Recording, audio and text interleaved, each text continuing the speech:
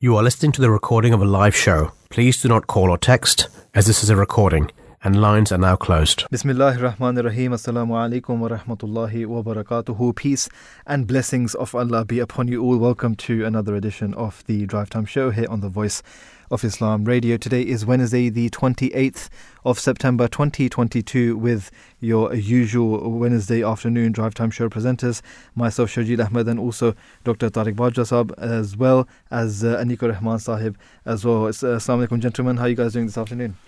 Wa alaikum salam, peace be on you and to all our listeners. Yeah, we are all very well. I think it's getting a bit cold, isn't it? Yeah, definitely. definitely. I mean, yesterday was the first time I actually turned the heating on in my car. So that's how you know it's getting it's getting cold, definitely. But we're gonna warm you up with some very interesting topics. Topics which are related to Islam Ahmadiyyat in particular, and it's very interesting actually, because we're going to be speaking about actually the truthfulness of the promised Messiah, upon whom be peace, Hazrat Mirza Ghulam Ahmad of Qadian, the founder of the Ahmadiyya Muslim community, and how he came to the world, how when he came to the world, God Almighty commissioned him to be the promised Messiah, to be the awaited Mahdi. And of course there were different signs which were manifested throughout his lifetime, but not just throughout his lifetime. After his demise, and then the institution of caliphate, Khilafat came after that one as well. And at the moment we are living under the fifth caliphate of the promised Messiah, and the current caliph, his name is Hazrat Mirza Masroor Ahmad, may Allah be his helper. At the moment, currently, he is on his tour in America, and that's something that we're going to be speaking about towards the latter part of the show. But in the first part of the show, we're going to be speaking about, both of these topics are going to be interlinked. So it's going to be a very interesting show. Make sure you do tune in and stay tuned as well. Particularly today's topic is related to one of the prophecy which was about to be fulfilled at the time of the spiritual leader of the latter days, who will be Imam Mahdi and Messiah. And there was a prophecy which was the Holy Prophet Muhammad, may peace and blessings of Allah be upon him. He had prophesied that one of the signs of the last hour is that the sun will rise from the west. So it's particularly in relation to that the current head of the Ahmadiyya Muslim community, Hazrat Mirza Masroor Ahmad, may Allah strengthen his hands. He is on his tour to inaugurate a couple of mosques in United States, and so that's why this topic has been chosen today, and how this is related and how we are witnessing the fulfillment of this prophecy with our own eyes. That it's not that it's just today, but particularly it is important that one of the challenger of somebody who was challenged by the Hazrat Mirza Ghulam Ahmad of Qadian, who claimed to be the Imam of the time, and he claimed to be the Messiah of the time. He challenged one person who was living, and he actually built up a town, and he named it at Zion, and he also claimed to be the Messiah. He claimed to be Elijah. Yeah, he came to be Elijah. Yeah, and the original claim. And our current head is right now. He's there, and he's going to inaugurate a mosque there. Right in front of the place where he had built his, and it is in that particular town, that locality, Zion.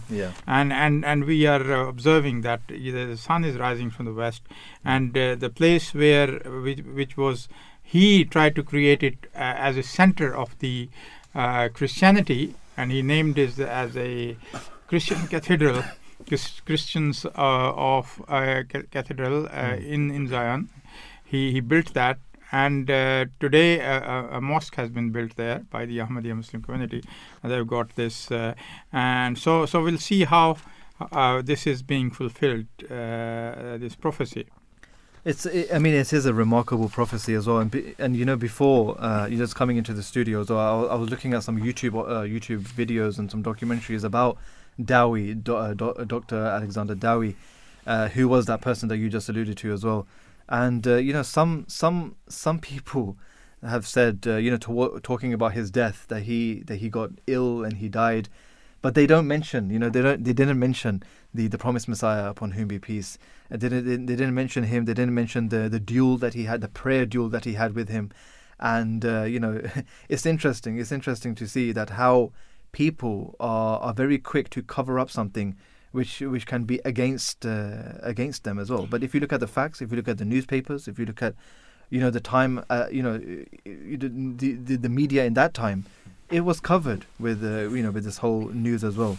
But that's something that we are going to be speaking about a little bit later on. As I mentioned, that these two topics that we're talking about today are very much interlinked, and also because it is an interactive show, we want to get your thoughts as well. Of course, if you have any questions, and you can also call us. The line is open. You can call in on 0208-687-7878. You can also tweet us at Voice of Islam UK as well, or leave us any comments on our Instagram page, which is also a Voice of Islam as well. So make sure you do that as well. As mentioned, the Holy Quran refers to the Holy Prophet of Islam, peace and blessings of Allah be upon him, as the shining light or light-giving sun. And since the sun of spiritual guidance has descended in the east, revealing deep religious truth for the whole of mankind, it was actually destined that his message shall also reach the West, and also not just reach there, but actually be accepted over there as well. Now, Western materialistic philosophy and science, by means of its human exertions and endeavor, cannot quench the spiritual thirst of the Western natures. And this is why God Almighty destined the spiritual enlightenment of the West, so that could actually occur when the revelation of God Almighty would reach the West and the Western nations, the Western countries, and the words, and he shall cause it to prevail over all religions, which is mentioned in the Holy Quran, will be fulfilled through the advent of the promised Messiah, upon whom be peace, and also the awaited Mahdi, Hazrat Mirza Ghulam Ahmad of Qadian as well.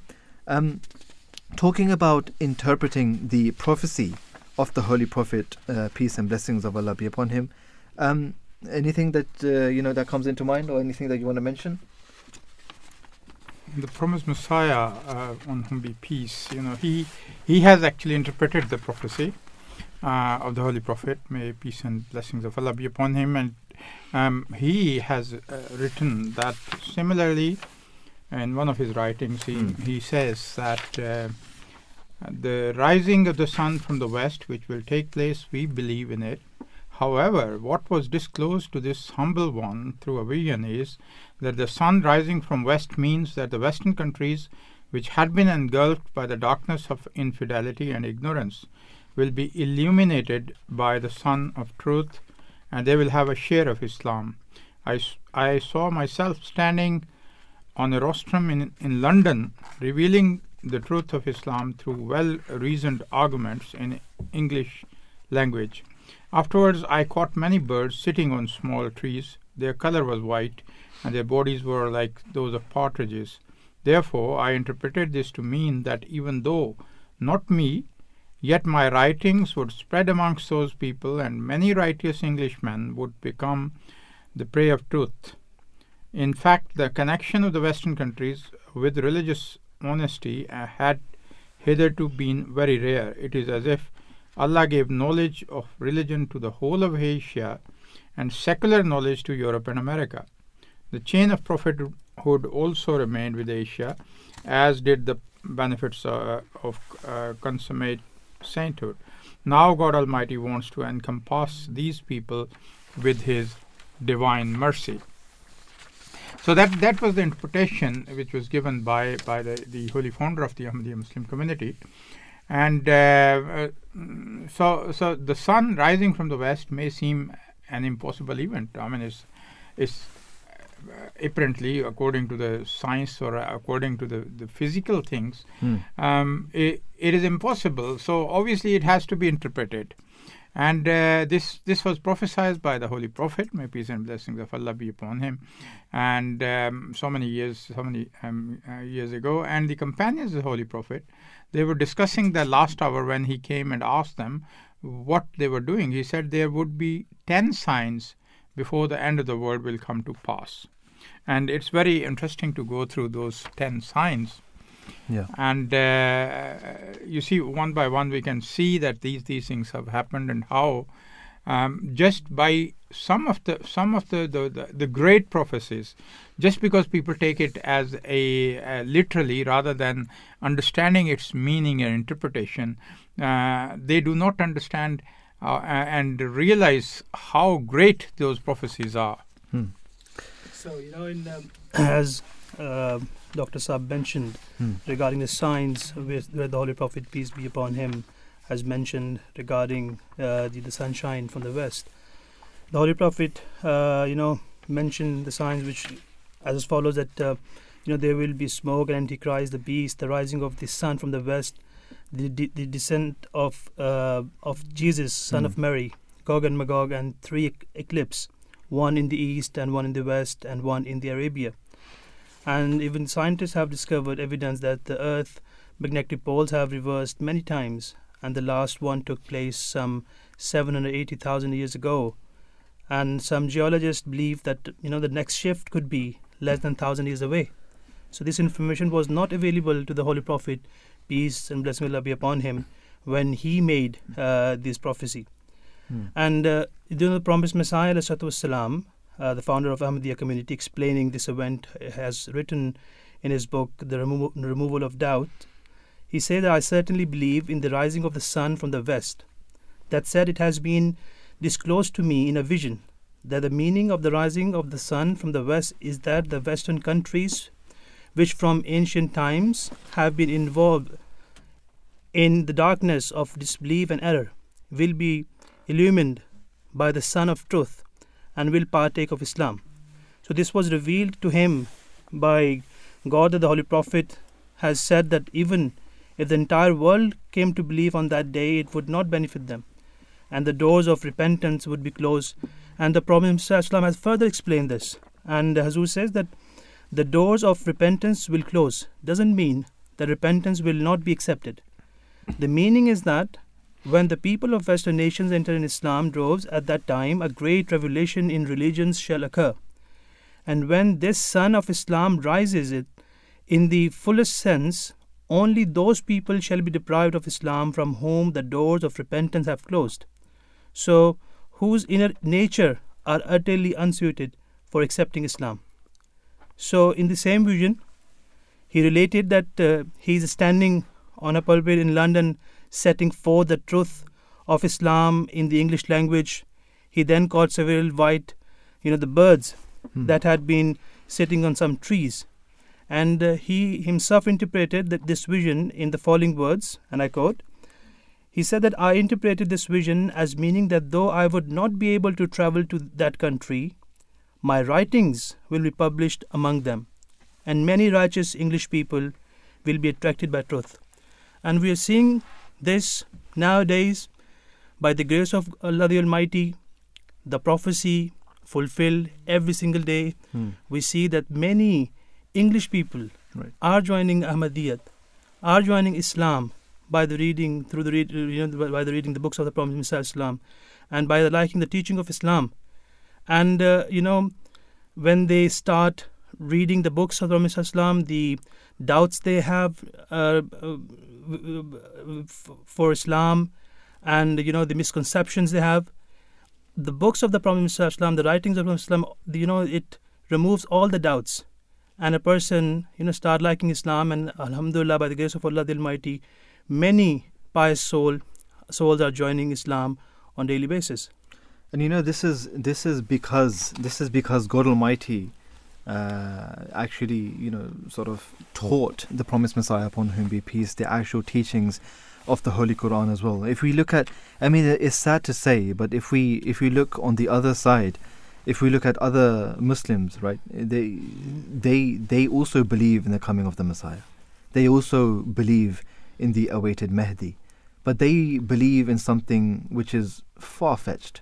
They believe Jesus, son of Mary, peace be upon both of them, that he was the one, God Almighty raised him to the sky, and he is that same Messiah who is going to come back.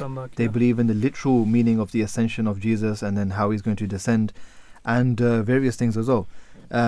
Also, it's not just this. It's various other prophecies, various other teachings, very core teachings about not just the latter days, but of the coming of the Messiah and what will be, what will be the state of the world in at that time.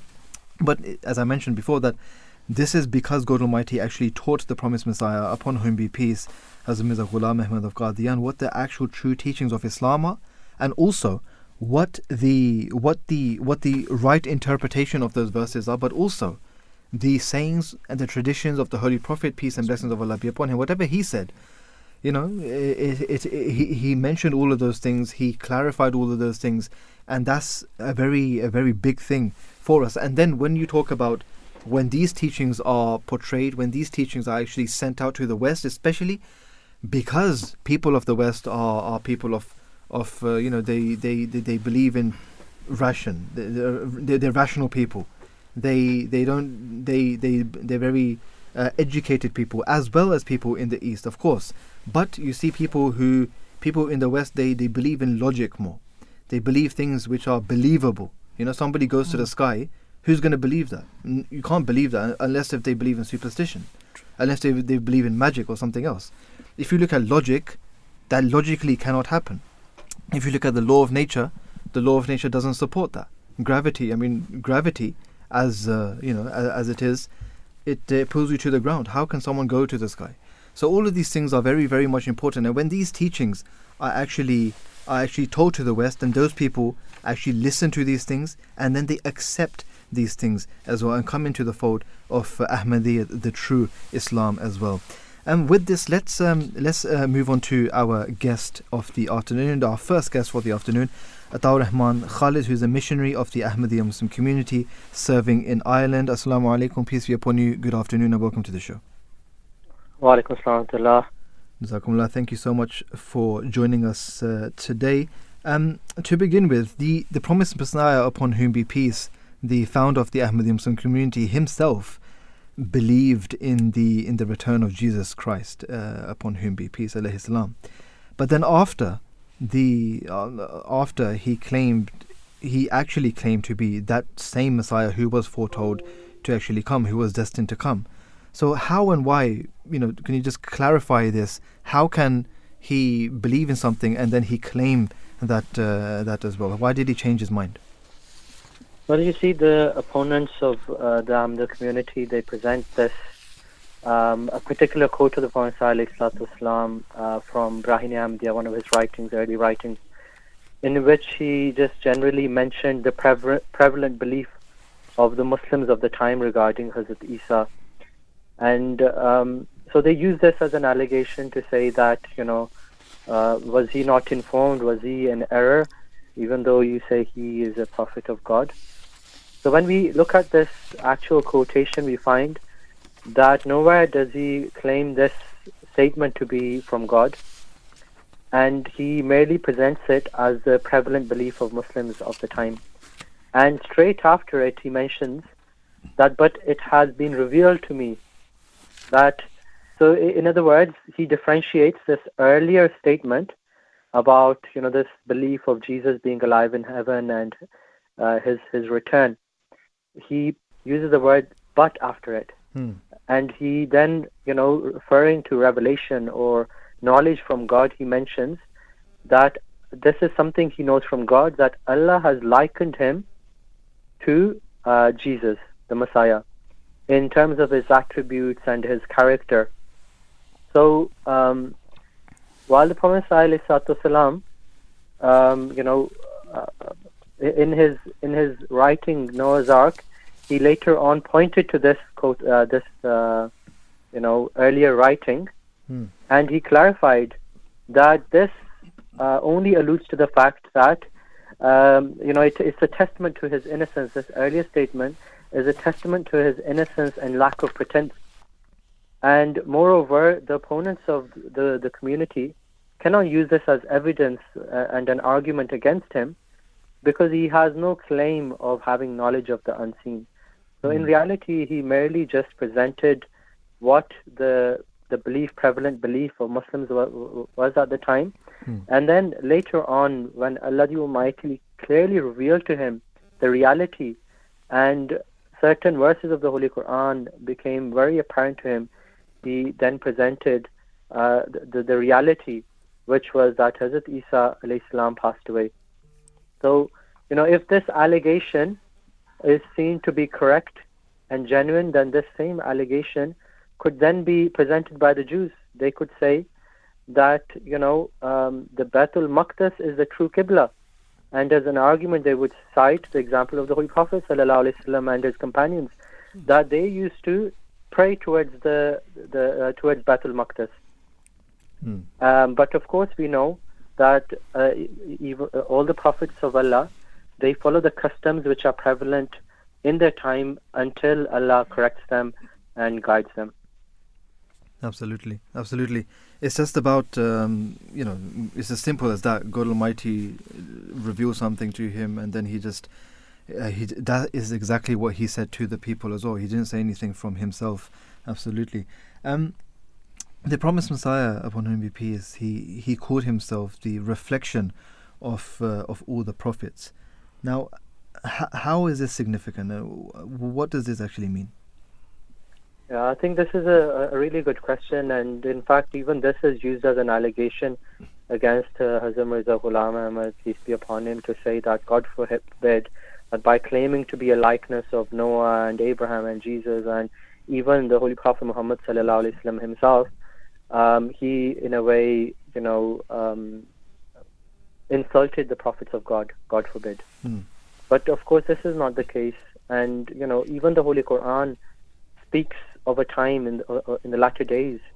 In Surah Al-Mursalat it says, وَإِذَا الرُّسُلُ أُقِّتَتْ, and when the messengers are made to appear at the appointed time, which indicates that in the latter days there would be a time when a person would be sent who would be a reflection of the past prophets of God. And the Prophet ﷺ himself has explained the meaning of him being a reflection of these various prophets.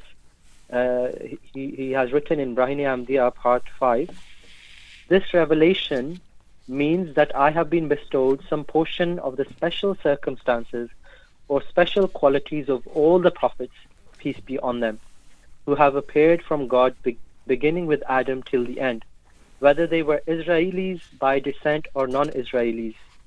There has not been a single prophet of whose qualities or circumstances I have not been bestowed a portion.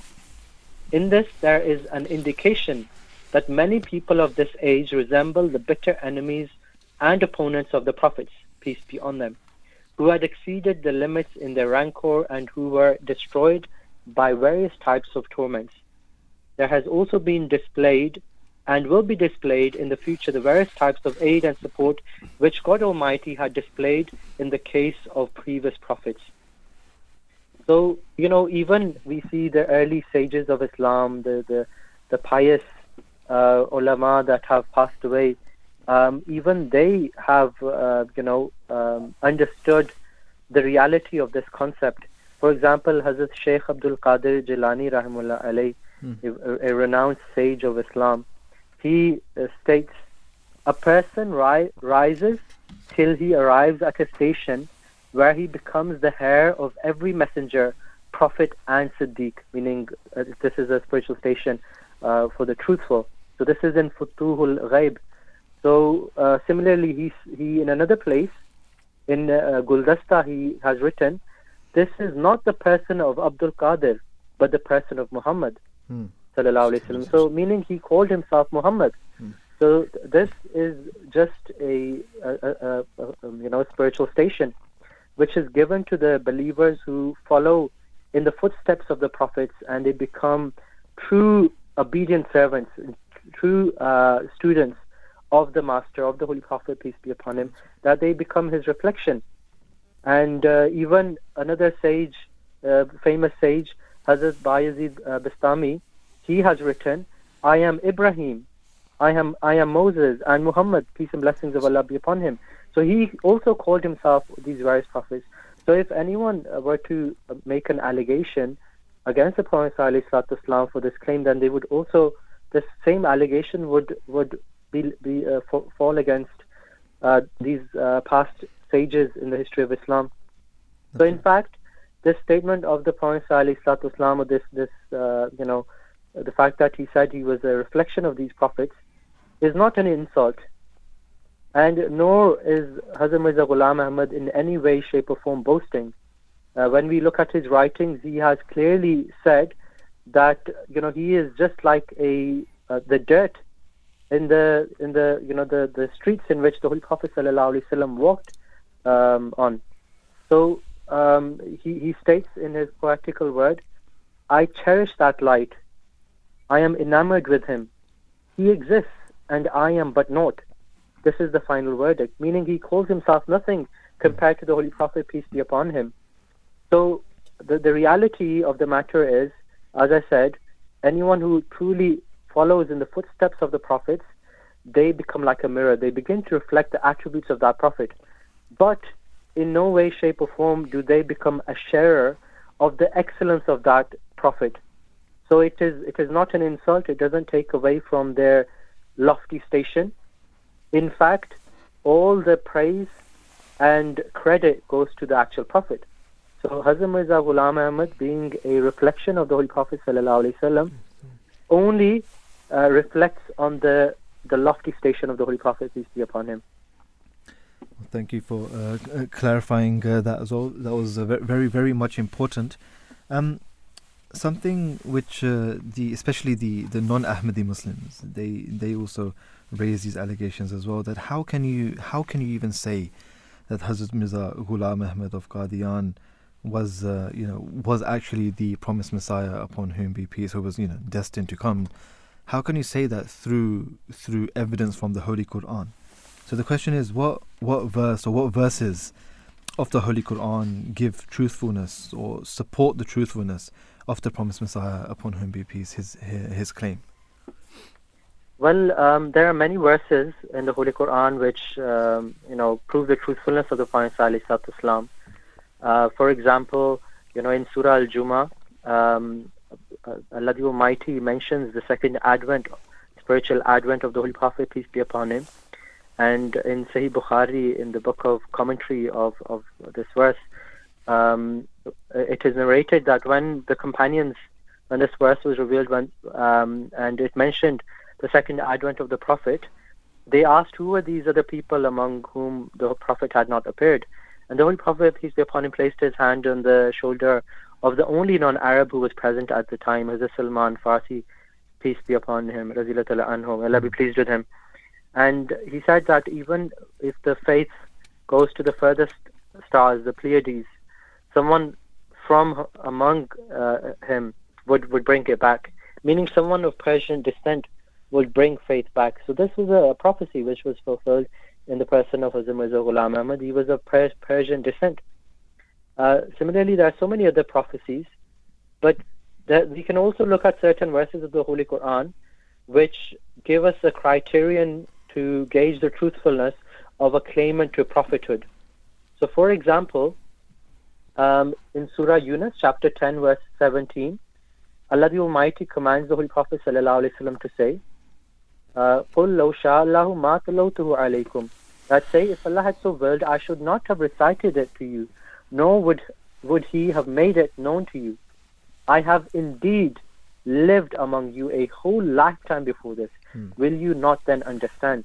So in other words, the Holy Prophet, peace be upon him, has been commanded by Allah to say to the disbelieving people that, I've lived my whole lifetime among you before making this claim to prophethood.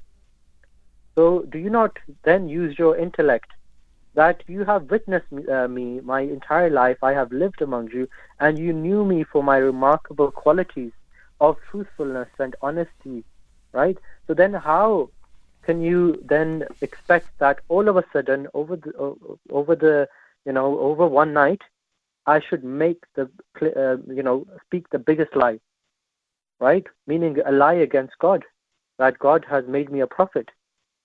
So this is actually a criterion to test the truthfulness of any claimant to prophethood, and this applies to Hazrat Mirza Ghulam Ahmad, peace be upon him. Anyone can look at his life before his claim. Was he a truthful man? Was he a liar? How did he live? And people witnessed his life before his claim as well.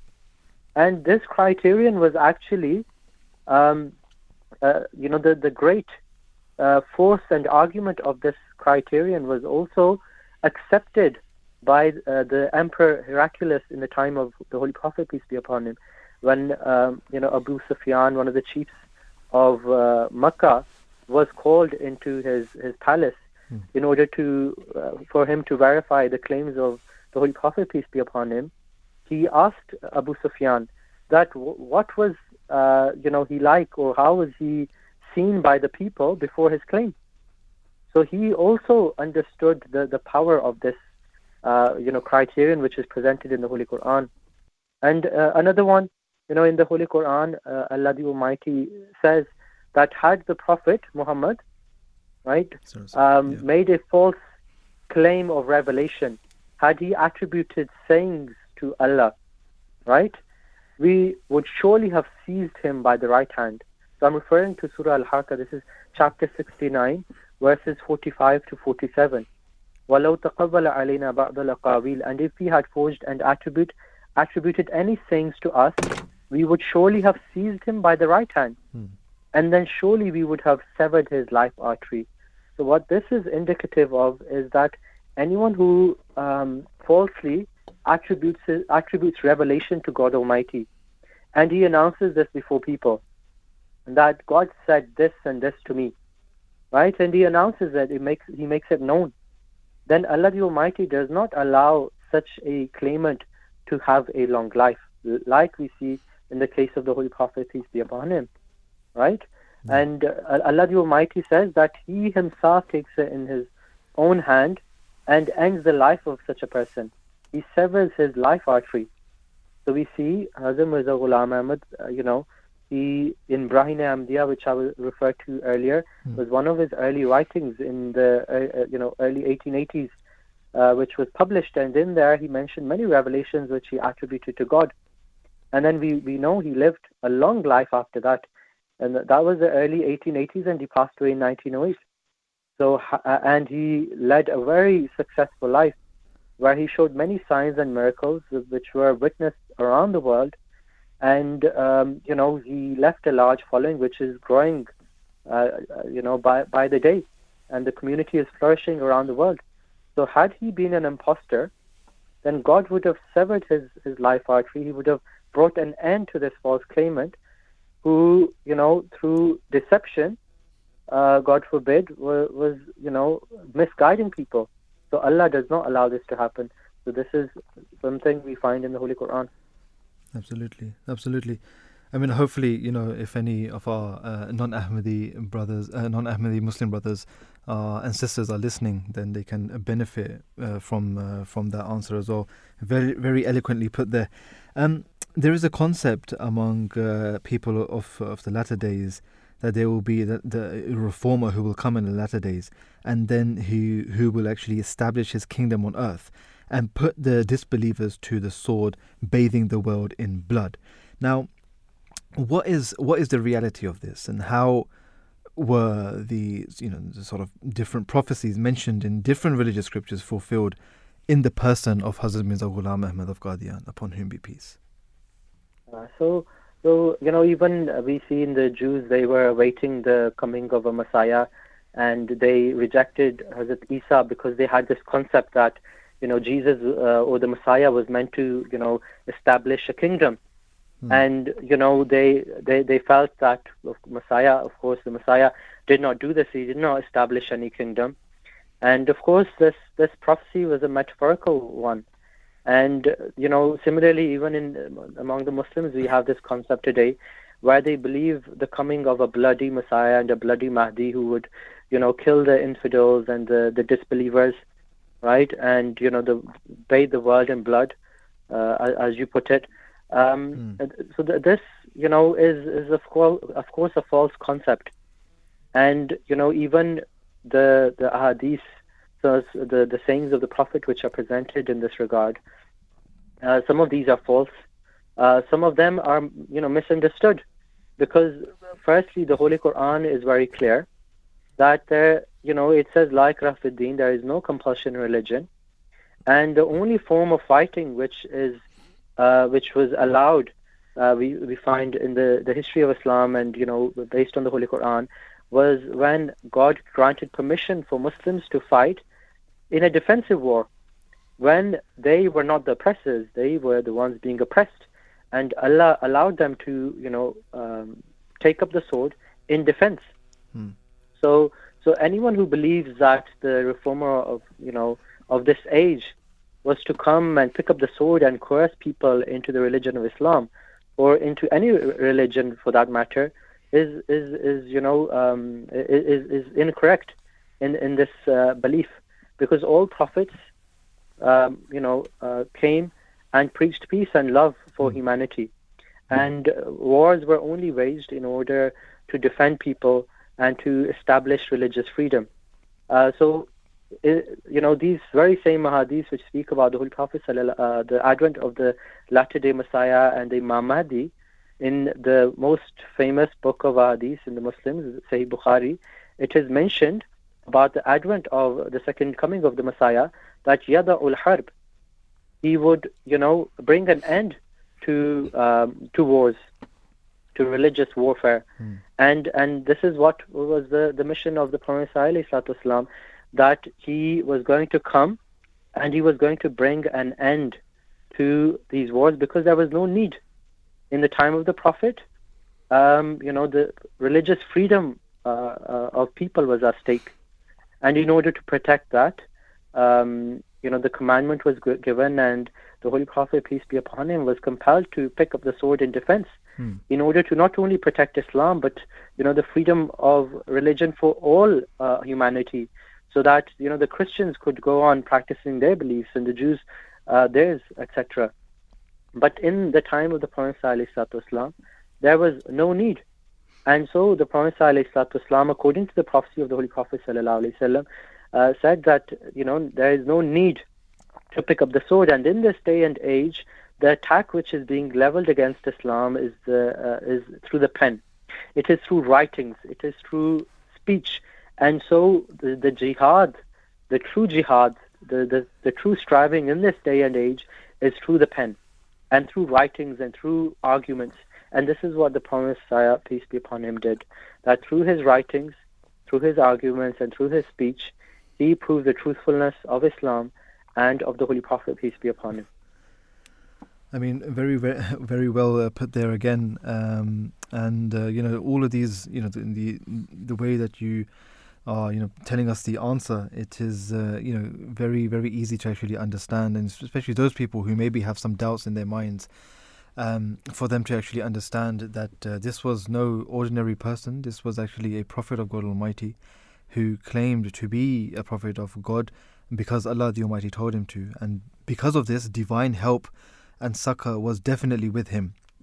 Now, just before we let you go, can you give us some examples of, I know you mentioned many as well, but if you can give some examples of the prophecies which have been fulfilled by the promised Messiah, upon whom be peace, which sort of give merit to the truthfulness of the claims he had and he made as well. Definitely there are some opponents of the promised Messiah, upon whom be peace as well, such as Pandit Lekram, such as Dowie, and various other people as well, Pigott. So can you give us some examples of this as well, please?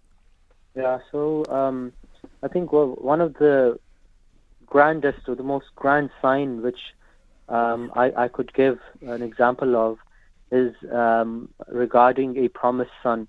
This in fact was also a prophecy in previous scriptures, that the latter-day reformer would be given a special son with very special qualities.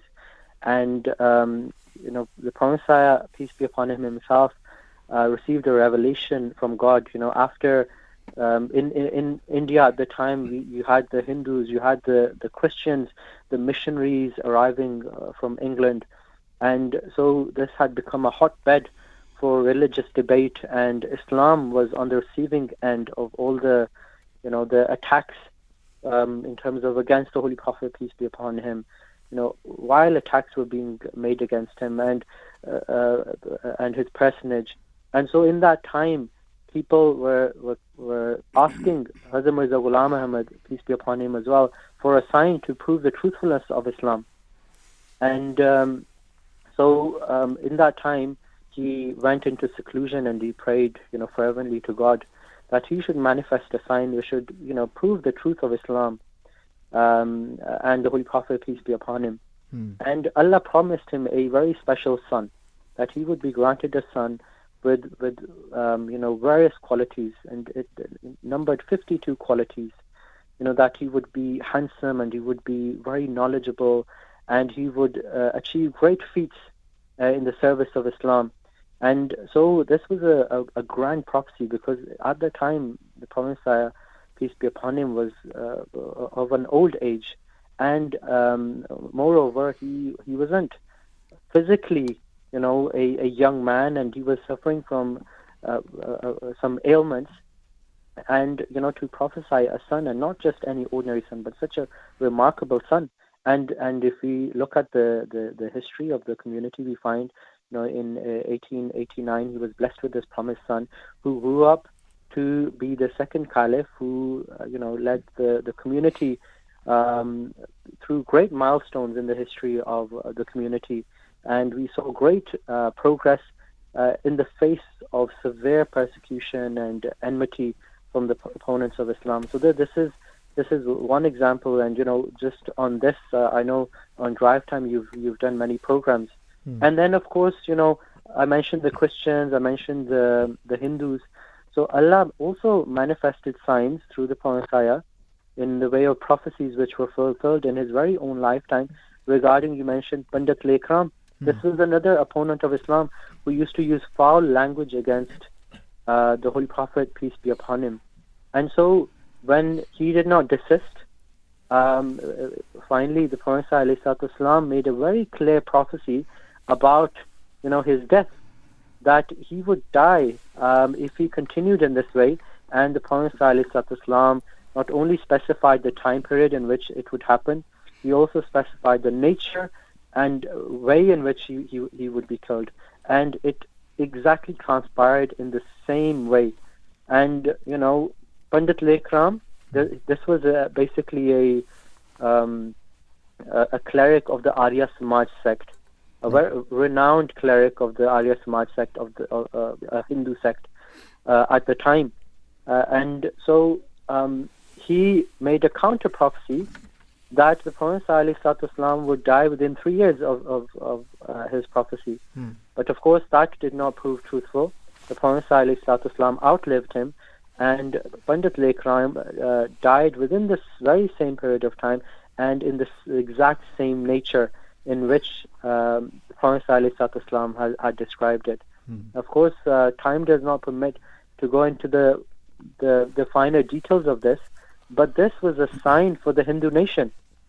And similarly, God manifested a sign for the Christian nation as well, not only in India, but as you mentioned, also in America, also in the UK, through Pigott and Alexander Doyle in America.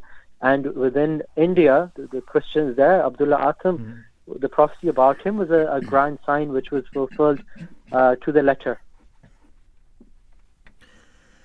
I mean, thank you so much for giving us all of these eloquent answers as well. I mean, I think we almost took about half an hour of yours, but I think we very extensively covered a lot of these different topics and these, the proof and the truthfulness of the promised Messiah, upon whom be peace, and how the sun is actually rising from the west as well. Thank you so much once again. Until next time, Jazakumullah. Assalamu alaikum warahmatullah. Wa alaikum assalam. As Mr. Atta was discussing the promised son, we find out that the prophecy which the promised Messiah, peace be upon him, made, that I'm giving a speech in the West and I'm, catching the birds. So his son, the second Caliph of Ahmadiyyat, he came to London in 1924. He given a speech in the World Conference of Religion. And his the grandson, the fourth Caliph, when he came to England, he was giving quite many speeches on the topic of Islam. So basically, the reason what was happening behind it was to reach out to people and give the true teaching of Islam.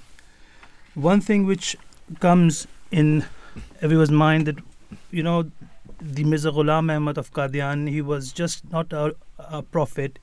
He was the promised Messiah, awaited by many other religion. Right. It was just, awaited by Islam. It was awaited by, Hindus, Christians, Buddhist.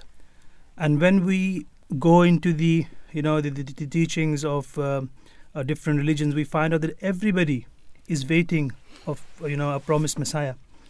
And if I go through by different religion, we know the Hindu was waiting for advent of Neha Kalanak, Avatar, which is people know him, and the Christians waiting for appearance of Messiah, right. And Muslim is waiting for Mahdi and Messiah. Zoroastrian also believing in the coming of Soshan prophet, and Buddha is also predicted this. So Guru Baba Nanak also predicted the advent of great reformer. Yeah. So basically, when we look in the world, all the religions are waiting for a Messiah to come. And as Ahmadiyya Muslim Association or Ahmadis, or we believe that he is the same Messiah, people are waiting for from many years. But one thing we'll discuss further, even though everybody is waiting for different Messiah, to bring a true peace within the world, it's not possible to have a different persons. And, the true peace can only, we can have a true peace only if only one person contains the same qualities which has been mentioned, in different religion from a different Messiah. So I would request Dr. Tariq Saab if he would like to elaborate this topic further. Yeah, the thing is that, it's a common sense. As you mentioned earlier, that lots of things which are said or which are presented, they are metaphorical terms which are used.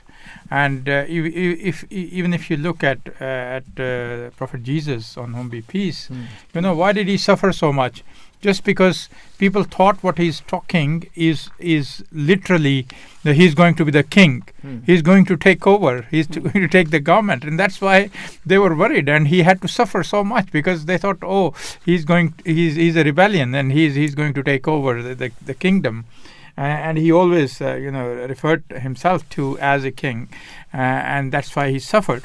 Now, if we, using our common sense, if we think that all the religions, and being a Muslim, we cannot be a Muslim unless we believe in all the prophets of God Almighty. And the Prophet ﷺ, on whom be peace, he has given us a criterion. He has said that a religion which has its name has survived in the world.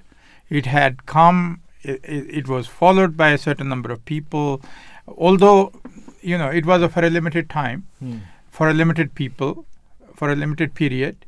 Yet because it has survived, that means it was from God Almighty, because that is also an evidence that God wanted that this should remain there on the earth. That's why we see so many religions. We say, that, particularly if you see the major religions of the world, the Hinduism is one of the oldest religions, Buddhism is one of them, then Zoroastrianism, and then Confucius in China. There are so many followers, his followers as well. We see the Christians, we see the Jews as well. And under this criteria, when we see they have remained, that they were all from God, they were all true religions. But if we look deep into that, all of them, there has been a promise, there has been a prophecy that their reformer is going to come back, because they did not reach their peak, They did not attain what they wanted to achieve throughout whatever they were trying to achieve within their lifetimes, and their successors they followed, yet they could not complete the mission. And there was a prophecy that they will come again. Now, if each one of the religion, if their reformer comes now, it's not going to be peace. It's going to be differences, because everybody, and it does not make sense that when the world has become a global village, at that time people could not communicate. I still remember that even in Pakistan, this is what I have heard personally, that in Sindh, the villagers, when they go out to the city, they say that I'm going to Pardes. Pardes means I'm going to foreign land. Because they haven't seen some of them. They haven't seen the train, because. That was the sort of status. And now you can communicate. We are sitting here, we're talking to the people in America, we're talking to people in fact, we are talking about America as well today. And later on we are going to talk about how the sun is rising from west because of the current visit of the Supreme Head of the Ahmadiyya Muslim community. Hazrat Mirza Masroor Ahmadi is going to inaugurate a mosque in Zion. So what I meant to say is that it is not possible that from every religion one person should come and start claiming that his religion was true. In fact, God wanted to unite the whole world, and that is why initially there was a question that the promised Messiah, on whom be peace, he claimed to be Ibrahim and Noah and Adam, and he said that the verse Kabhi Isa Kabhi Musa Kabhi Yaqub Neez Ibrahim hu nasle hai meri beshumar. He claimed that he named all of it, that I represent all of them. Yes, so because he can do the same qualities in him. Because what the message he has brought is for every religion. Every religion's message has been summarized into Islam. True. So Islam is the only religion which claims that it is a universal religion. It is for everyone. It is not only for the Muslims. It addresses as Ya Ayyuhan Nasu, that O mankind, O people. Okay, so it is meant for everyone, and it is the representative of everyone. So everyone's religion has been incorporated into it, and it has come as a universal teaching. So all the misunderstandings when it was the Holy Prophet, may peace and blessings of Allah be upon him, he mentioned about the reformer of the latter days. He said that Kaifa antum izan nazala Isa ibn Maryam fikum, that what will be your situation when Isa ibn Maryam will descend among you, and one, he will be imamukum minkum, he will be from among you, he is not going to come from elsewhere, and then he will be hakam and adal. Hakam means that he will be the one who will decide what is right and what is wrong. Arbitrator. And he will, because there will be the difference, particularly in the Muslims, there are 72 sects. Why? On the basis of interpretation of the Holy Quran. But when he will come, he will decide that this particular verse means this. Yes. So all these confusions, misunderstandings about literally taking the meanings, he will correct it, and he will say this is the correct and you should follow him, and that will be the true Islam. I mean, all of these things come down to one thing as well. I mean, if you look at all these other people who claimed to be a prophet of God, be sent from God as well, look at them. Look how they passed away from the earth. Look at their following. Look at their church, or look at their temple, or whatever they preached as well. Look at their following. Look at their family. There's no such sign of those people as well. But look at the promised Messiah, upon whom be peace, and look at his community. Look at his following, and we can only see that this is growing from strength to strength, and inshallah will do so until the end of time as well. Join us after the break as we will continue this topic in sort of a second segment as well. You are listening to the recording of a live show. Please do not call or text, as this is a recording, and lines are now closed. A new station, the Voice of Islam, with live discussions, religion and culture.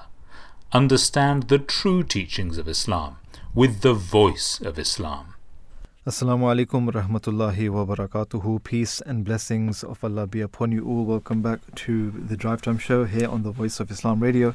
As mentioned before, as we were speaking about in the first hour, the truthfulness of the promised Messiah upon whom be peace, and how the sun is rising from the west. Of course, not in physical terms, but in spiritual terms as well. We can say this.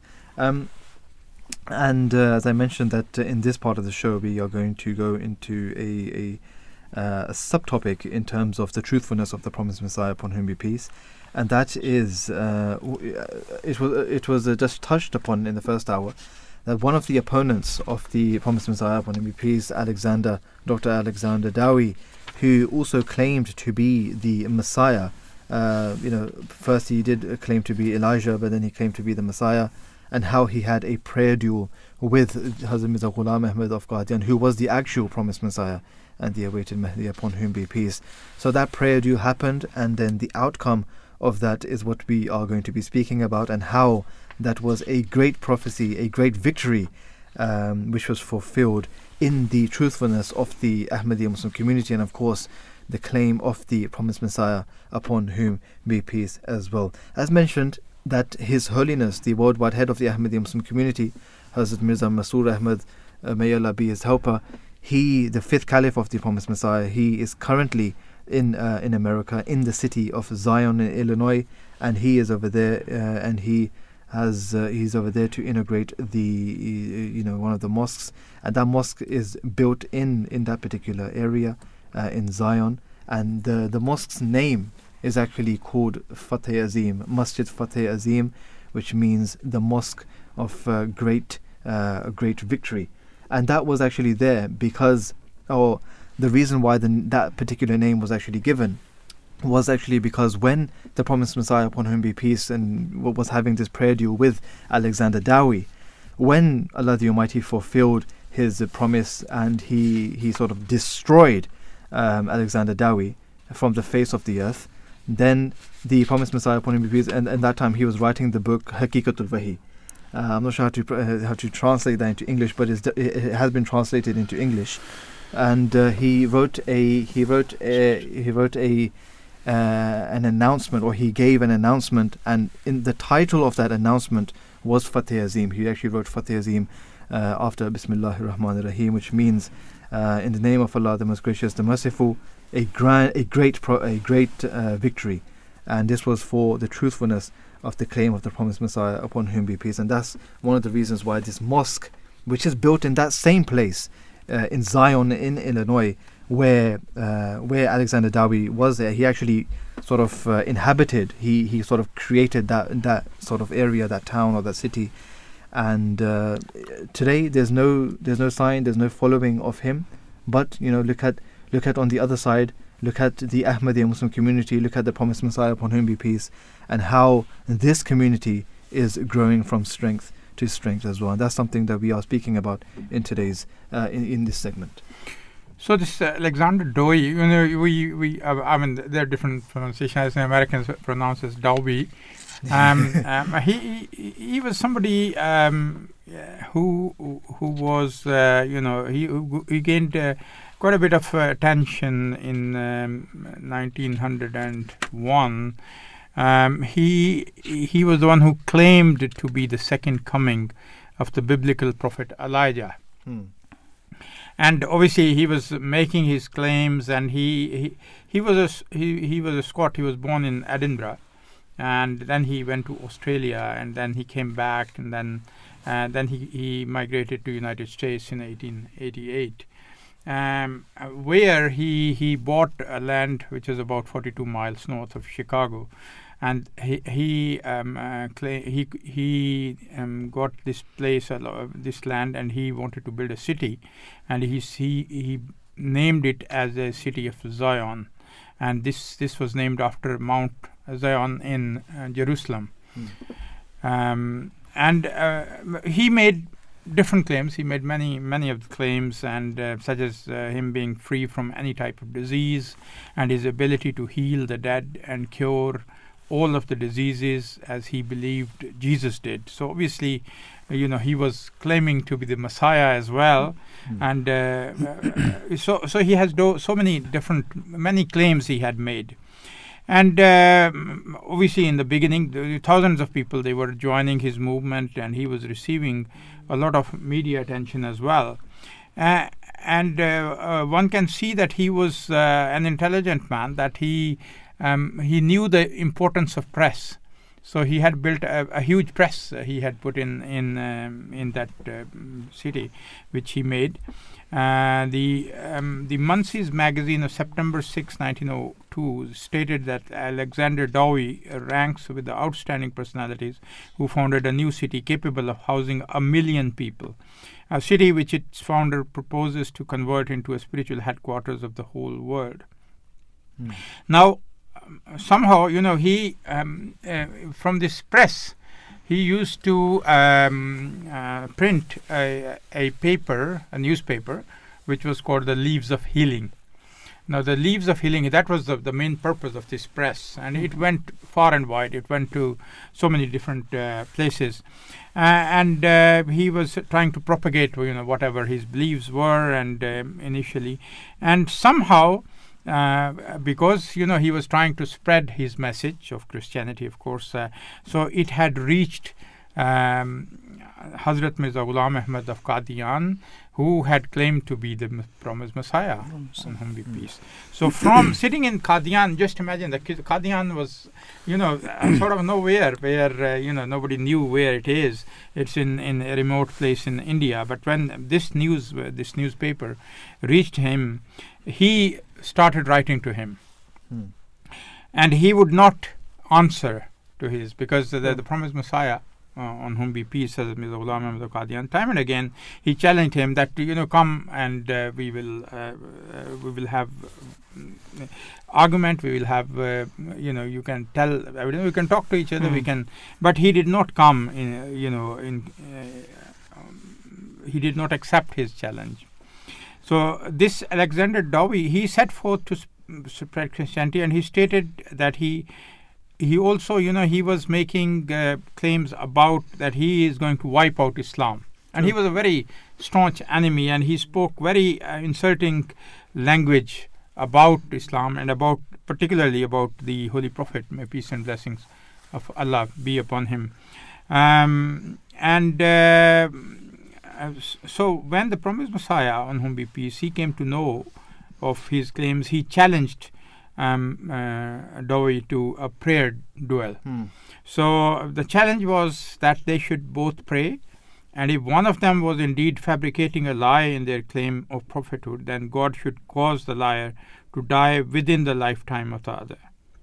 Now this we can go into the details and see that to state how he was in a good health at that time, whereas the promised Messiah, Islam, he was, we are talking about 1901, 1902, and so he was quite older in comparison to him, and he had also so many ailments also at that time. 15 years old, yeah.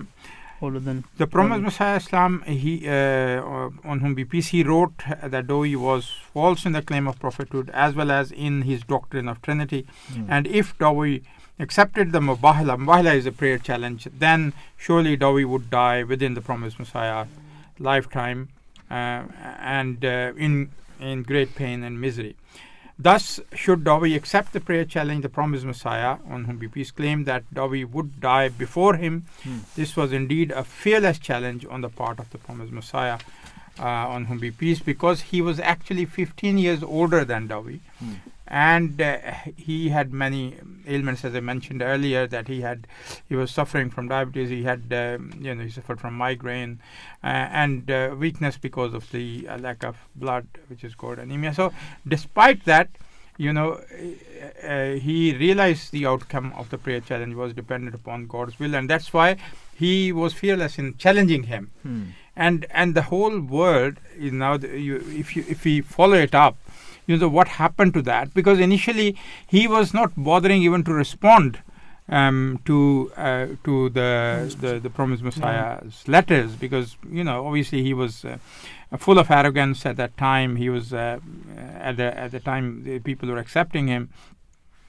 So even if when he responded badly. He responded to the challenge by hurling further insults at the promised Messiah, on whom be peace, stating in September 26, 1903 issue of his newspaper.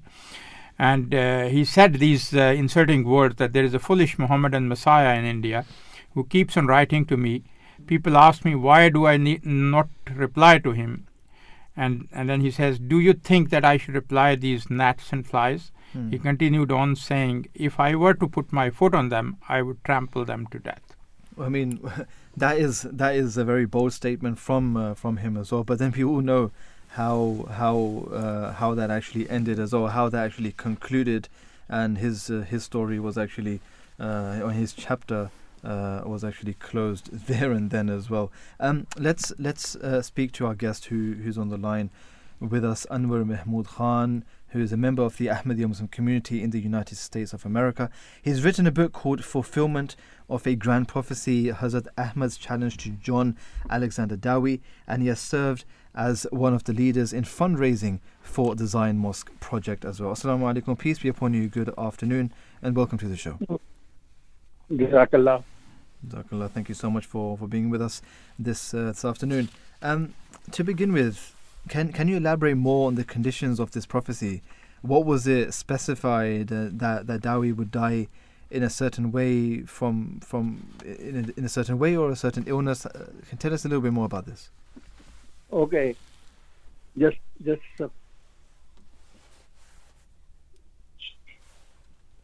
what happened is Huzur Al-Islam said that this death should be in such a way that it cannot be construed as if it is being concocted by human mind or human hand. So either it should be either snake bite or some disaster or natural death of some sort without influence of human hand in it. And this has been sort of narrated by tons of hundreds of newspapers in the United States. These three things, in fact, New York Times writes under the heading Rival Prophets that when Masih al-Islam gave this challenge, they counted actually that in India there were 678 people died with snake bite, and 0 in Cook County, Illinois. This is what is mentioned in New York Times. So we are displaying that at our exhibition, that clipping. Interesting. So I think that the reason being why he had to specify this is because people can belittle the outcome, that it could be this, it could be that. So Huzur al-Islam negated all those elements which can be concocted or conceived of as human hand. And actually this is what exactly happened, that he wore a $10,000 robe at Madison Square Garden, and he appeared to make a claim that he is Elijah. And exactly when he appeared on the stage, his legs trembled and he was paralyzed in the legs. The same feet, he said, he is going to, Nauzubillah, put foot on Huzur al-Islam as in gnats and flies. The same foot got paralyzed. So this is the outcome. I mean, we know the outcome or his outcome, the way that God Almighty punished him because of this as well. This prayer duel, the conditions of this prayer duel. What were some of the ways that this condition they were sort of in more of a favor? One was that he should sign up that he accepts the Mubaila, because Huzur presented the Mubaila to him. He should accept it with 1,000 signatures of his followers. and announce it in some newspaper, in Leaves of Healing, which he used to have.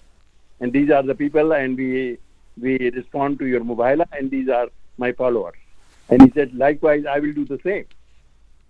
Yeah. And this was his response, what he told the news media, because they insisted.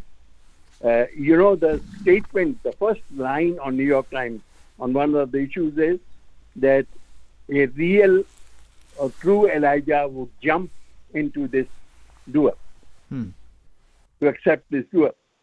Because yesterday a news media came to our booth, and she said that she was from Religious News, and she said that in the Bible, Jeremiah and Elijah, they incurred these prayer duels, and their opponents were failed, and these prophets, they won out the mubahala. So why, if he was a real Elijah, why he didn't jump into it? So we brought him to this New York Times clipping, which is posted on the wall there. Yeah.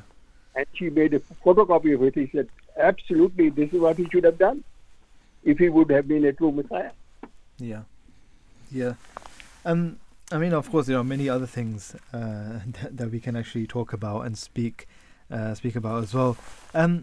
Can you explain to us the significance of Zion City with regards to the Ahmadi Muslim community, and why is it such a big deal to build a mosque there? That's right. Very good question. In fact, when many Ahmadis also ask this question, that this is a small Jamaat here which was only installed a couple of decades ago, and why we are building such a big mosque here and this exhibition and whatnot. The real reason is it is not the place itself. This city was established in 1900 by John Alexander Dowie, actually on December 31st, 1900. He unveiled the entire map to the world. But this is the new city, which will be a godly city, and only godly people will live here. And people should buy land, and they began to buy land and whatnot. And it flourished. He became a very rich man because he was the principal owner of this whole land. He put lace factories, the banks and whatnot. His net worth was 20 million then, which is counted to be 800 million of today. The richest man absolutely on earth at that time. But it is not the richness, it is the fallacy which he spoke that he is the representative of God. And Allah says in Holy Quran that whoever says that he is the representative and is in reality not the representative, then he is going to receive the pathetic end. It is said in Surah Al-Haqqa, last ruku. And that's exactly what Huzur al-Islam was telling him. Yeah. And he used to say that if I am not the prophet, there is no prophet of God on earth today.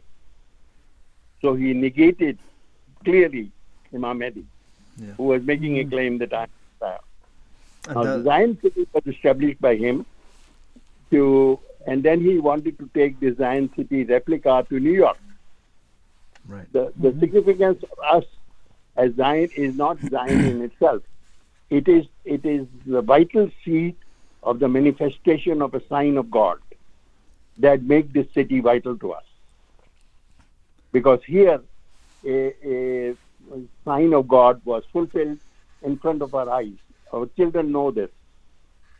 When they are growing up, that this is the place where John Alexander Dowie died as a result of the prayer duel. Yeah. And hence proved the veracity of Mirza Ghulam Ahmad. Absolutely. This is what Boston Globe wrote. Great is Mirza Ghulam Ahmad, who prophesied about the pathetic end of Dowie. I mean, there are many newspaper, articles and columns which were written as well about this as well, and stated the truthfulness of the promised Messiah upon whom be peace, because of this prayer duel as well. Now, when talking about specifically about this mosque project in Zion City, yes. Can you tell us a little bit about the fundraising efforts as well and your experience in that, and maybe you faced some obstacles or anything that you would like to share with us? Yeah, I wanted to share something. A couple of things I want to share. This is very interesting you asked this question, because we raised $5 million by the grace of God to make this mosque and minaret and whatnot. During the fundraising process, our Amir Saab,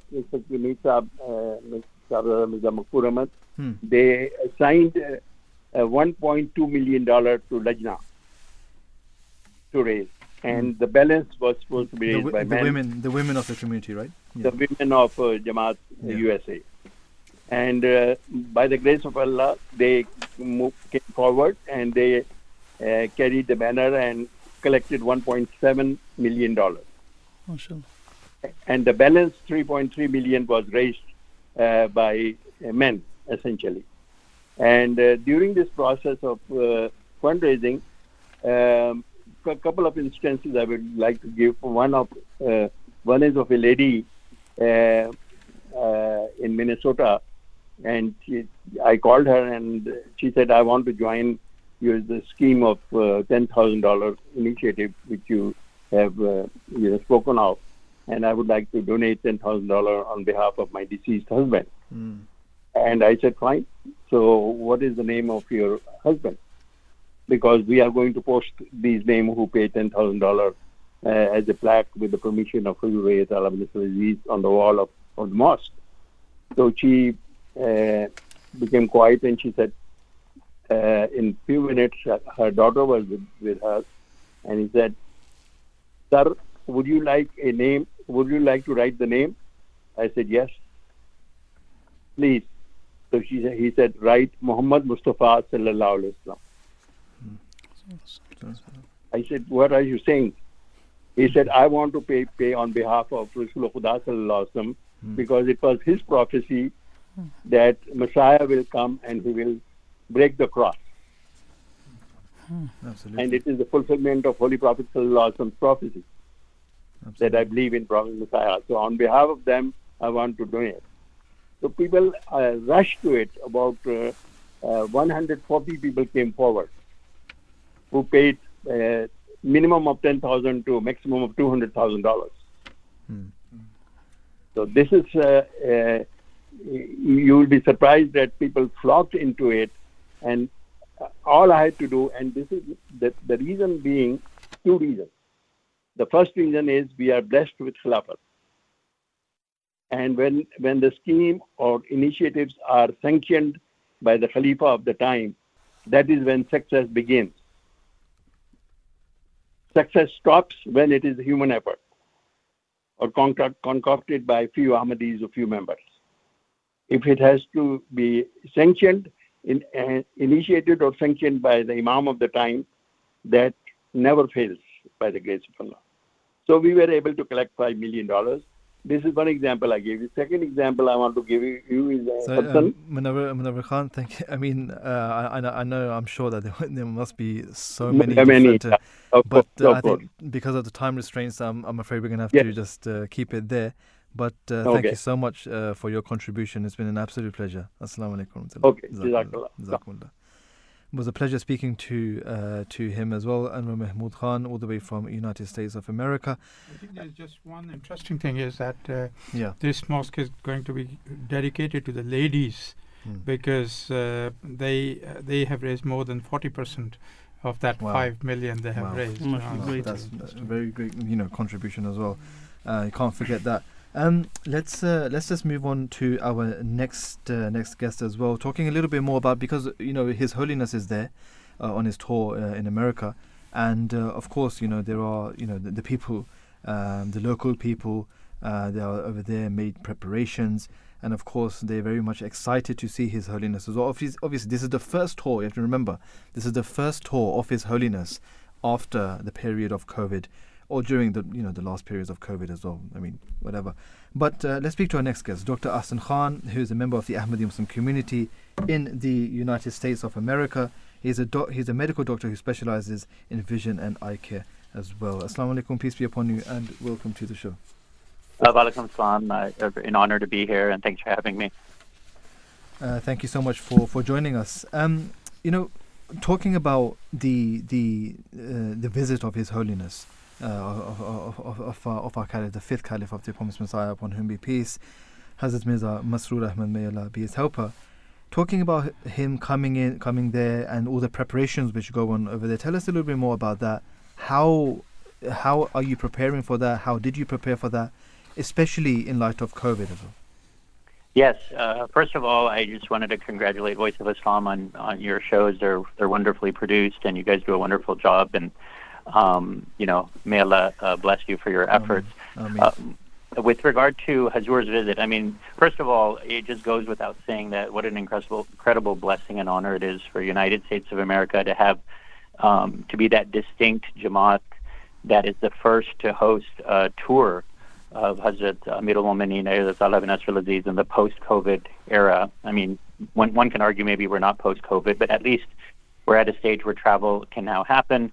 And so this is something that we've been longing for a long time, and for Hazur to grace us with his presence and give us this opportunity, it's quite mind-blowing, actually. And, we must take out Sadaqah and recite Durood Sharif throughout these next 3 weeks, that Hazur keeps safe over here and that we can host him in the best possible way.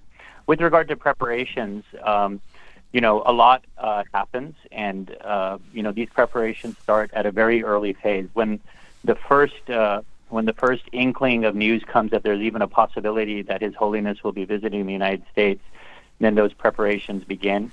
And so under the guidance of our respected Amir Sahibzada Mirza Maghfur Ahmad, a host team committee was established, and all of the parts began moving. When it comes to security and logistics of housing, the qafla, the mosque itself, and the various mosques that Hazur will visit, and where Hazur will reside, the food arrangements for all the guests that come, Ahmadi guests, as well as the non-Ahmadi guests that will be coming to the various guest receptions, transportation and housing for the broader community, relationships with the local community to make sure that we don't disturb them, but in fact we use their help in terms of arrangements on the streets and road closures and whatnot. Airport pickup and drop off, all of those things, they all go into effect. And this started many, many, many months ago. And so we learn by trial. There's always red books from previous visits. We revisit those. And then we try our best to kind of inculcate some of those changes. And so all of that has been happening. And, by the grace of Allah, Hazur arrived a couple of days ago. And, the last few days have been surreal, offering salat behind Hazur, seeing a mass of people congregate in this tiny village of Zion, about 40 miles north of Chicago. It's quite a spectacle. A lot of the local residents, I think, are in awe about what's going on over here. Absolutely. Great. So, do you remember the first time you got to meet beloved Hazur? Or how you felt it, or what was your experience? I've had the good fortune and opportunity to meet Hazur as a young child, Khalil Masih Rabe, with my parents, and then with my own family, Mawjuda Hazur, Hazrat Amir al-Mu'mineen, on multiple occasions. But here in the United States, I recall Hazur's first visit. It was a very memorable one. My daughter was very young, only a couple of years old, 2 years old actually, and this was at Bat Rahman in Maryland, and we had our first mulaqat. And it's different when you have a mulaqat in London. There's nothing really that can beat that, to be in Hazur's private office and to have that opportunity to meet Hazur. It's sort of a dream come true for everybody. True. But when Hazur comes to you in the United States and you're there to have a mulaqat, I think the nerves are kind of more heightened, because we're hosting Hazur, and there's more of a fear that we don't mess up, that everything is going according to schedule. And so there's a lot of that goes into play. And so I distinctly remember my daughter being very young, and Hazur, giving her chocolates, and the conversation we had, I still remember, was one of, prayers for my daughter and for my wife, and then we had a little bit of discussion about United States and America versus UK, and it was very lighthearted. And Hazur has made several visits to the United States since then, including in 2018 most recently, and now, this visit. Dr. Ahsan, His Holiness's visit is quite significant. It's very remarkable, very historic as well. Now, Zion has a special significance for His Holiness's visit. Can you just touch upon this as well? Yeah. As was mentioned earlier, Zion has an immense amount of significance, and when you think about it, the promised Messiah, Islam, is the Messiah of the age, and there needs to be proof that the Messiah does exist, that he did arrive. And that proof comes in various forms, including those false prophets who challenged the promised Messiah. And in the history of Ahmadiyyat and during the time of the promised Messiah, there are many false prophets. But there was one that came from the United States of America. So John Alexander Dowie's sign is one for us here in America. This is the proof for the United States of America that the promised Messiah is in fact true. And all of that, the epicenter of that establishment of this truth is this city that we're in right now, which is Zion, Illinois. So the irony cannot be escaped, that the great-grandson of the promised Messiah, Islam, is gracing us with his presence in that very city where a false prophet challenged the promised Messiah, Islam, and he met his fate from a prayer duel, a Mubayla challenge from the promised Messiah, Islam, just a couple of miles away from where our mosque is established. This is a story that you can't even produce in Hollywood. It's so surreal and it's so significant. And I think what's most important about this is that it's an opportunity to convey this message to the broader community of the United States that, look, we have 160 newspaper clippings from that time period in the first decade of the 1900s that replay this historical fact. And now an exhibition has been established in Fateh Azim where all of these clippings, including some actual first editions of those papers that have been collected as artifacts, they're on display in this museum for the public. And so now the United States of America and its citizens can come to this museum and see that there is a story that took place here that has been forgotten. And hopefully, when they see this, they'll realize that, yes, in fact, there was the promised Messiah, Islam's advent, and there's no doubt that he proved to be true based on, the outcome of the Mubayla challenge. That's why it's so significant for Hazur to come to Zion first. And I don't think it's insignificant to say that Hazur intentionally decided that it was Zion which would be the first place to come because it's such a significant site to establish the truth of the promised Messiah, Islam. And we have a major metropolis only 40 miles south of here in Chicago, the third largest city in the United States. We have a beautiful masjid there. We also have the first masjid ever built, Sadiq Mosque, and another masjid over there. But Hazur has chosen to stay here in Zion, in this tiny little village, for the entirety of the week. And all of the members of the Jamaats from the larger Jamaats all around the country are coming here. And again, all of this, I think, points to how important and significant it is. And that's the message that our children are getting as well. And so it'll be unforgettable. They'll always realize that Zion, it's a big deal. It's a big deal to have a masjid named Fateh Azim, which are the words that Allah Ta'ala revealed to the promised Messiah, Islam, after the outcome of this Mubayla challenge. Absolutely. And that is why Hazur named it Fateh Azim, or a grand victory. And so, there couldn't be anything more surreal than this. It's like a storybook, basically. Absolutely. Just like you said, no worldly power can actually make this sort of story come true as well. It's only the divine help of Allah the Almighty as well. Well, thank you so much for joining us today, Dr. Ahsan Khan. It's been an absolute pleasure speaking to you, and Jazakumullah. Jazakallah, I appreciate the time. Assalamu alaikum. Wa alaikum assalam. We're going to be moving on to our next guest, Pernia Mariam, a Canadian who is a member of our Ahmadiyya Muslim Community Women's Auxiliary Organization. She recently graduated with her Bachelor of Education in Primary Junior Education and is working as a teacher. Assalamu alaikum, peace be upon you, and welcome to the show. Assalamu alaikum. Jazakumullah wa alaikum Jazakallah for joining us on our show today. A few years ago, you met His Holiness, the worldwide head of the Ahmadiyya Muslim Community, may Allah be his helper, for the first time. Had you sort of always dreamed of meeting His Holiness in person?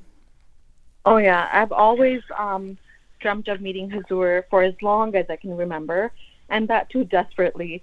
I think about it all the time, even now. It's something that's constantly on my mind, and I think many Ahmadi brothers and sisters can relate to that. Mm-hmm. Absolutely.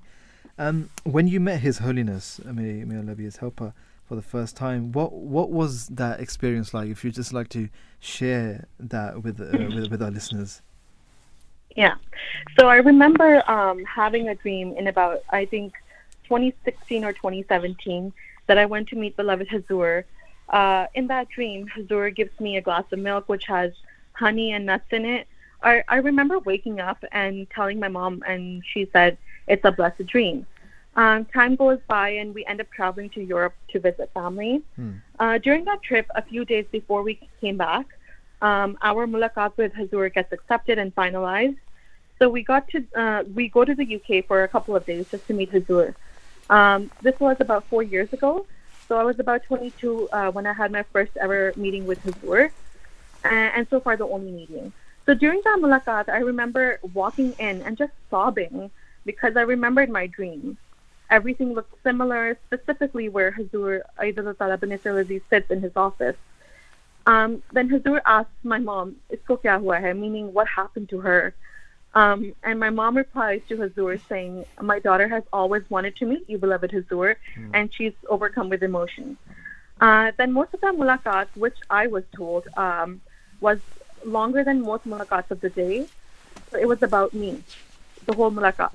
Hazur asked basic questions to my family, but for me, he went into details about how I'm doing, what I'm struggling with, and Hazur wrote down a homeopathic medicine's name for me and told me to take it.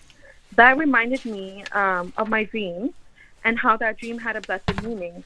So I started sobbing even more. I also remember Hazur telling me to stay happy.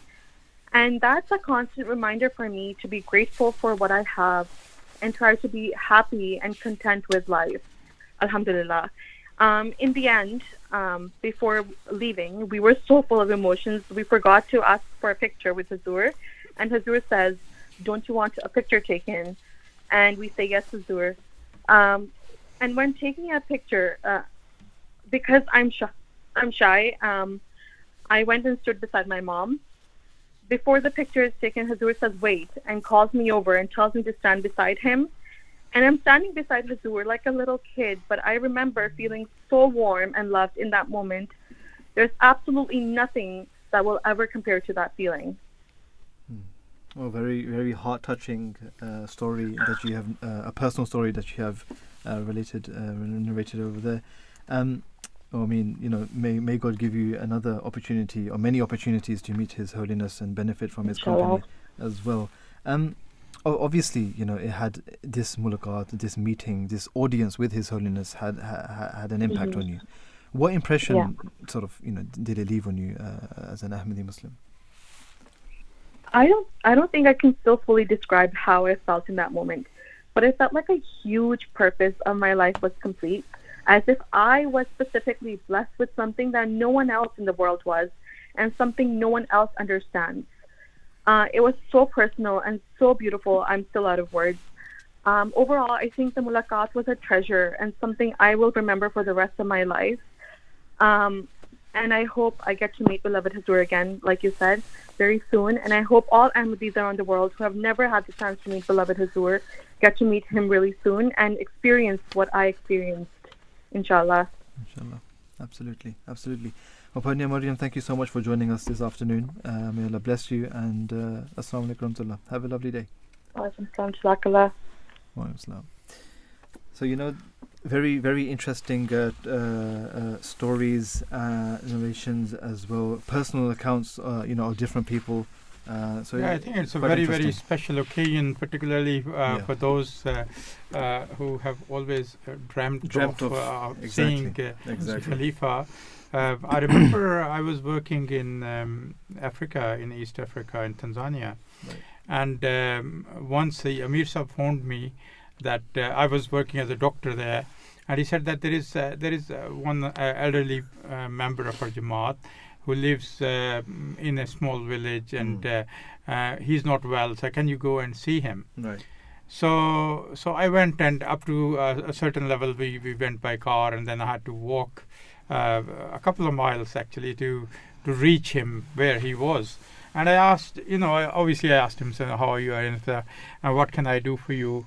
And you know, he said to me that, you know, in Swahili language, he said that I have one desire, that if I can just see once Khalifa with my own eyes, that's my desire.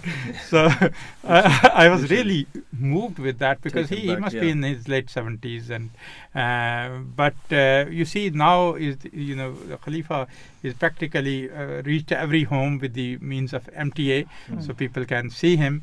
But lucky are those where he personally goes and visits them. And currently it is Zion where people are gathering, just like, you know, the wherever the light is, you know, the people go to that, go towards that as well. Towards that, and that's what is happening. So we have so many people gathering in Zion. You know, this is a very, as we have been saying throughout the show, that this is a very significant and also very historic tour of His Holiness as well, because, you know, after the period of COVID, since that whole period for 2 years, His Holiness hasn't sort of, you know, gone on any tours. You know, normally we have annual conventions which happen, of course, you know, in the UK it did happen, but normally His Holiness goes to Germany, goes to various European countries as well, and various other countries as well, overseas in different continents. But this is the first sort of trip after the period of COVID that His Holiness is going on as well. Let's speak to our next guest, who is on the line with us, Ijaz Khan, who is a member of the Ahmadiyya Muslim community in the United States of America, and he has photographed His Holiness all over the world, including His Holiness's trip to India, which was in 2005, in Ghana in 2008, and other trips as well. It's also the ones in the United States of America, as on several different occasions. Assalamu alaikum, peace be upon you, good afternoon, and welcome to the show. Assalamu alaikum, this is Ijaz Khan. Thank you so much for joining us. It's a pleasure speaking to you this afternoon. How did you become a photographer for these sort of, you know, for these historic tours? It was, you know, during the 2005 trip of Huzur to India, when I do the photography before, but, you know, officially I was invited for the trip of Huzur for India by Qadian team, and Huzur approved my me as a photographer, although I have served the Khalifatul Masih Salis and Rabi and current Huzur as a Hafaz Khas as well. So, but this time I was approved for the photographer. They had seen my photography and they liked the photography, so Huzur allowed me to join his trip in 2005. That was my first time. And then you've been doing that ever since as well. Now, obviously, yes, and that trip was 4 or 5 weeks, 6 weeks. I was with Huzur in the entire trip there, and I also had the blessed, for fortunate that I was with him on 2008 trip to India and Ghana, and Germany, and to America, Canada. So that's how I got involved more and more. Well, may Allah bless you for that as well. And obviously, you know, these things, these trips and these, you know, the pictures that you take as a photographer, it must have you know, a great impact on your life as well. How has this impacted your life? You know that again, I've been fortunate that I've served Khalifatul Masih Salis, Rabi, and Huzur as a Hafaz Khas, but you know, working as a photographer and you know, internationally, and seeing how his trip starts and how it ends, and how different people around the world meet him, especially, you know, non-Ahmadis who come as a courtesy, you know, because they are invited to meet. But the moment they arrive, you know, as soon as they arrive, you can see through the expressions and through, you know, my pictures. When I take pictures, I make albums for Huzur as well on each trip.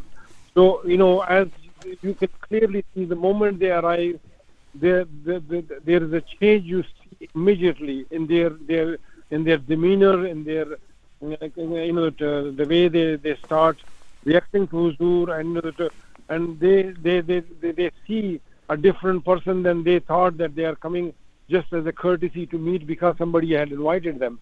And that I have seen numerous times. Very highly influential people, presidents of the countries, Nancy Pelosi, for example, president of Ghana, and many dignitaries that I have seen that they come and actually just spontaneously, their reaction is so different than they arrive. And that actually, amazes you that the non-Ahmadis who have never met you before, when they see you, they are mesmerized by Huzur's presence, and that actually, creates an impact on anybody. We see that impact even through Ahmadis, but when you see a non-Ahmadi, highly influential people reacting to Huzur, especially, like Nancy Pelosi, I give you an example of her when she arrived to meet Huzur in 2012 trip of, when he was to deliver a speech at the Capitol Hill. She was meant to come only for a few minutes to deliver her speech because she had engagement. She was, at that time, although not the Speaker of the House, but she was the head of the Democratic Party at that time. So there was she had an appointment. She had to go back, and she came. As soon as she came, I was waiting for an opportunity so that I can take picture of her with Huzur. And as soon as she came, she literally, without any hesitation, she bowed down to Huzur and put her hand on her chest. And she was, changed person. And then she sat down. After that, she delivered her speech. She sat down again. And, then she requested Huzur that I would like to sit in front of you rather than with him so that she can see him. And Huzur asked the members to find a chair for her in the front, and she sat down in the front of Huzur. After a few minutes, she asked to be moved her to the side because she could not look at her in his eyes. And she actually sat down. She was there throughout. And, I was sitting, I was standing almost 2 feet away from her, and her private secretary kept coming to her asking that the time is over, the next meeting is starting, and she said it politely 2 times to her secretary that you wait, and then she said, cancel my appointment, I will stay till the end of the speech of Huzur. He listened to the speech. I have a picture of her that as soon as Huzur finished the speech, she stood up and literally loudly said, Your Holiness, I have to go now because I have an important meeting, and she left. So that is amazing that how that kind of people are impacted immediately by presence. Absolutely. And of course, there are so many other examples, and you have captured those as well. Thank you so much for joining us. It's been an absolute pleasure speaking to you. I'm afraid we don't have that much time, but maybe on some time in the future we can get you on again and speak to you for a longer time. For now, Jazakumullah ahsanal jaza. Jazakumullah for thank you. Jazakumullah. Sharif, would you just explain a little bit, because we use these terms Khalifa and Caliph, and just a little bit introduction, if you can, for the listeners, to clarify these term and how we use it.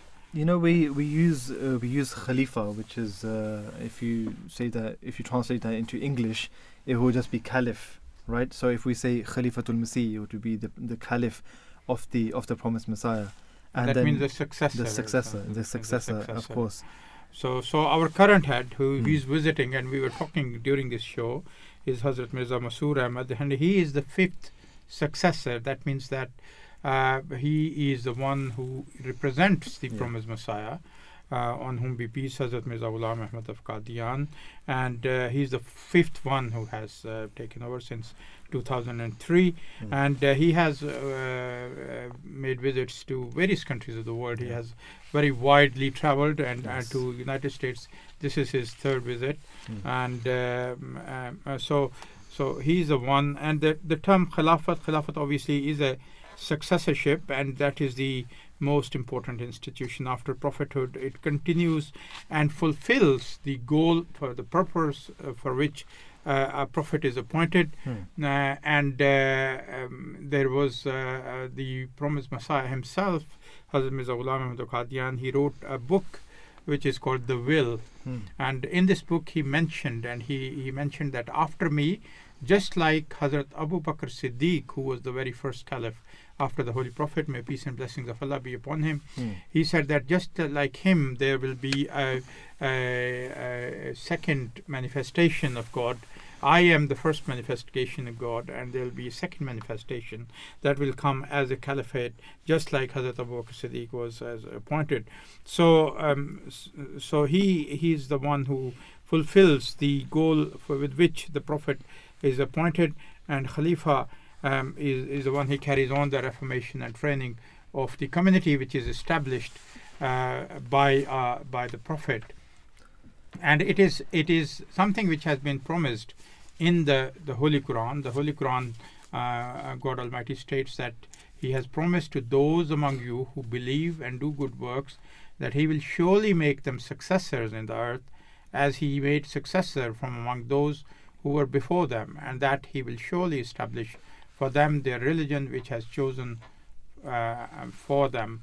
That's from chapter 24, verse 56. So that the Khilafat is the establishment which is by God Almighty Himself. So a Khalifa, although he is elected through a process of election, and there are certain delegates who come together, and there is a committee who votes, and he is elected.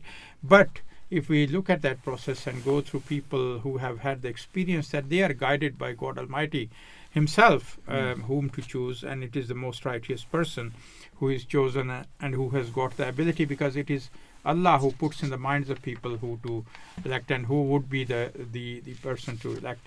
And his election, when once he is elected, his appointment is lifelong. So he cannot. He does not retire, so it's for his life, for life. Unlike the Pope, it's not. It doesn't retire. He doesn't retire. So it is a lifetime appointment, and because he has got personal attachment to the people, and he is there to guide. He is there to make decisions about about the interpretations of the Holy Quran and any jurisprudence issues as well. He is the one who is because he is representing the promised Messiah, on whom be peace, who was supposed to be Hakam and Adl, who was the one whose decision would be the final. So he is the one who does that job, and the people. They fall in love with him because he prays for them, and he once said, I remember he said that I do not go to sleep until I go to every country, go to every house and think about them and pray for them. And people write to him and they communicate with him, and he replies, and he answers to thousands of letters every day. So he's the one we have spoken today about him, and in this covering that his USA tour, and I hope. And we pray, we all pray that his trip is very successful. Absolutely. I mean, this is just a gist, just a flavor of the truthfulness of the promised Messiah, upon whom be peace, the truthfulness of the Ahmadiyya Muslim community, and of course an introduction to the blessed tour of His Holiness in America. This is just a beginning. But when the tour comes to an end, maybe we might do another show in terms of that as well.